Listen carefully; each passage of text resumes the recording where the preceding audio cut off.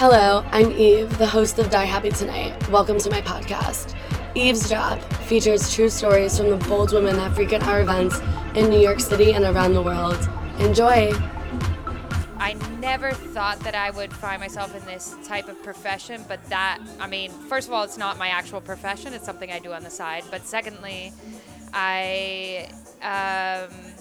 it's because of the way that we're conditioned socially and the stigma around sex work. You wouldn't really necessarily call this sex work because it's dancing, but it's on the border. It's on the fringe of what you would call sex work, I guess, right?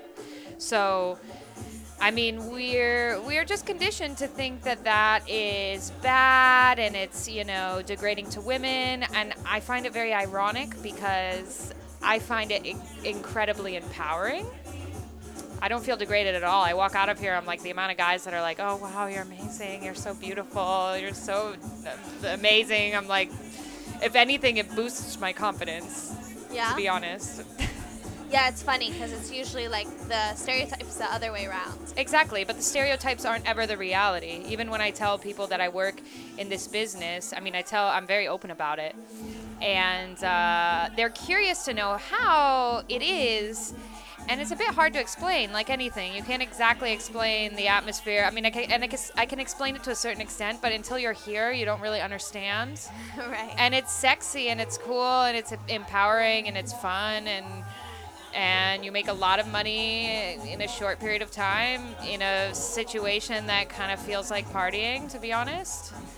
And so I just... I don't know. But I think we're in a good generation, especially being an artist, that no one thinks it's weird. No one in my life thinks it's weird that I work here. They're just fascinated. That's literally the reaction I get is, oh, wow, Do your parents what's that know? like? No, they don't. Okay. They wouldn't want to know, so I don't tell them. Yeah. I told my mom, and she's like, I want to come. Oh, my gosh. Yeah, no, my like, parents... No. My parents are very liberal, but not that liberal. Yeah. They wouldn't appreciate it, I don't think. I think it would, no, it wouldn't sit well with them. What's been the craziest reaction you got? In terms of people I've told that I work here? Well, I have a lot of different facets of my life. I'm not just an artist. I've worked in a lot of different things. I carry myself in a certain way that I can't remember specifically the person, but there have been people that were just shocked. Like shocked. Completely shocked because they know me. How do you say it? Like, by the way?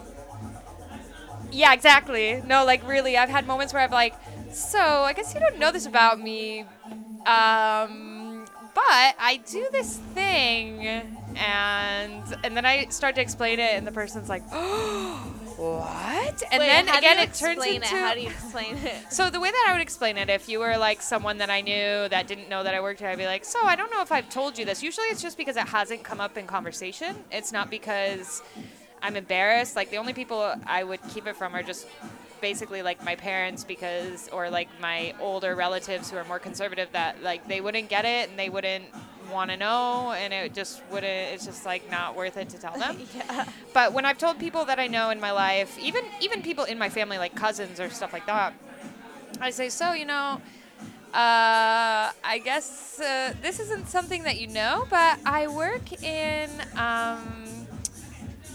like basically an alternative strip club in New York. And they're like, what? I'm like, well, it's like, it's like a strip club, but they're private parties and they're in like really sexy lounge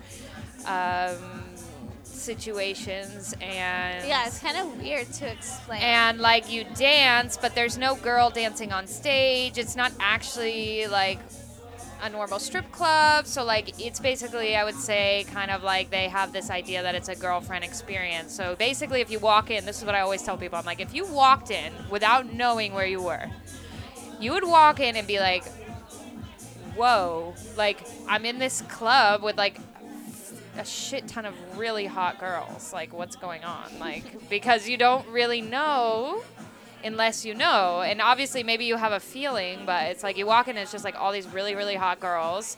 and guys who, you know, half of them are in suits or they're like business guys and bottle service. But it kind of looks like a normal club, but like sexier because the girls are like really hot and dressed up and like, yeah. And then there's like these private dance rooms in the back, but like you talk for a while. It's very mental. It's very psychological. Honestly, I didn't realize like the hardest part about it is the talking.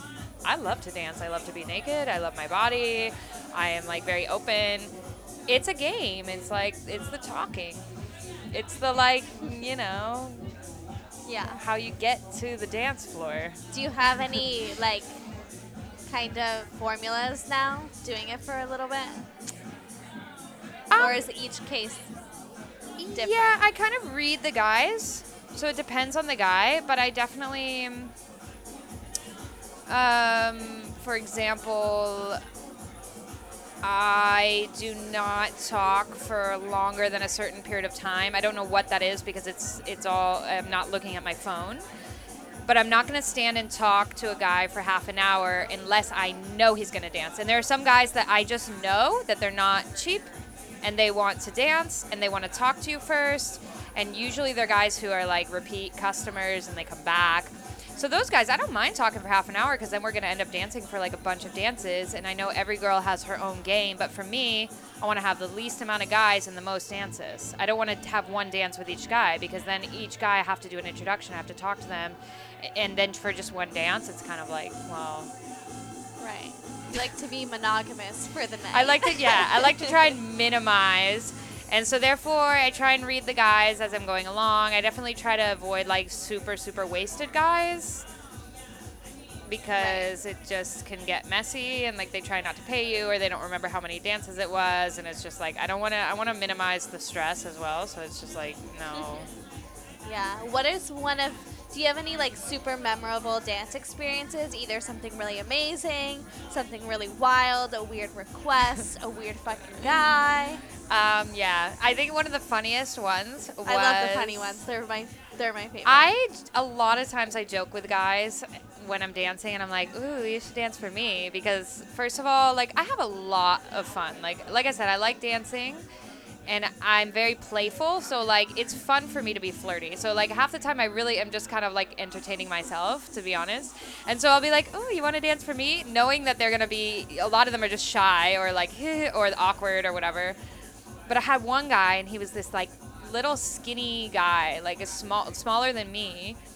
And I'm dancing, and I'm like, oh, yeah, like, so next, it's your turn next. Like, you have to dance for me. Ha, ha, ha. And I'm, like, laughing and dancing. And he literally picked me up, stood up. I was shocked that he could even literally pick me up. Stop. Picks me up, flips me, puts me down on the chair, and starts to take off his shirt and did an entire song and stripped for me. And I was just like shocked. And he paid for this song, by the way. I have no words. That's the best story. I mean, it was really good. He was smaller than you.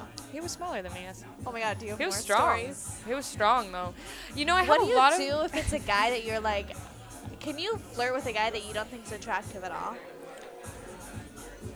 Yes, but that is because I'm not actually, weirdly, naturally, I'm not a very flirty person in my, like, daily life. Because if I really like a guy, I get really shy and I get nervous. So when I'm flirty, it's more so because I'm just having fun. So half the time I'm flirting with someone that I'm not actually really attracted to, but I find them funny. Like, So it's like a easier- mental thing. It's easier for you to flirt with a guy you don't think is cute. Yeah. Yeah. What? I can't, if I like a guy, I get really shy, so.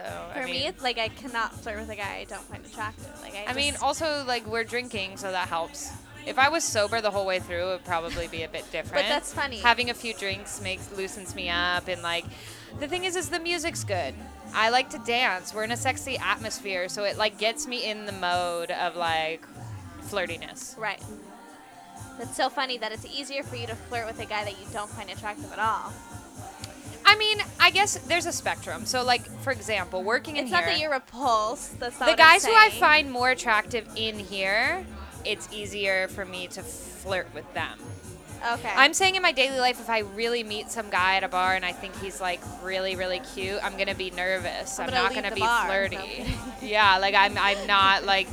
But in here, it's like it's all kind of the same. So yes, the cuter a guy is, the easier it's to flirt with in this situation, in this context. My name is Alice, and I'll see you at Rosewood. Eavesdrop, produced by Die Happy Tonight, a New York City-based nightlife design company and the creators of Rosewood. Meet the women in this podcast at our private events in New York City and throughout the world by joining our email list at www.diehappytonight.com.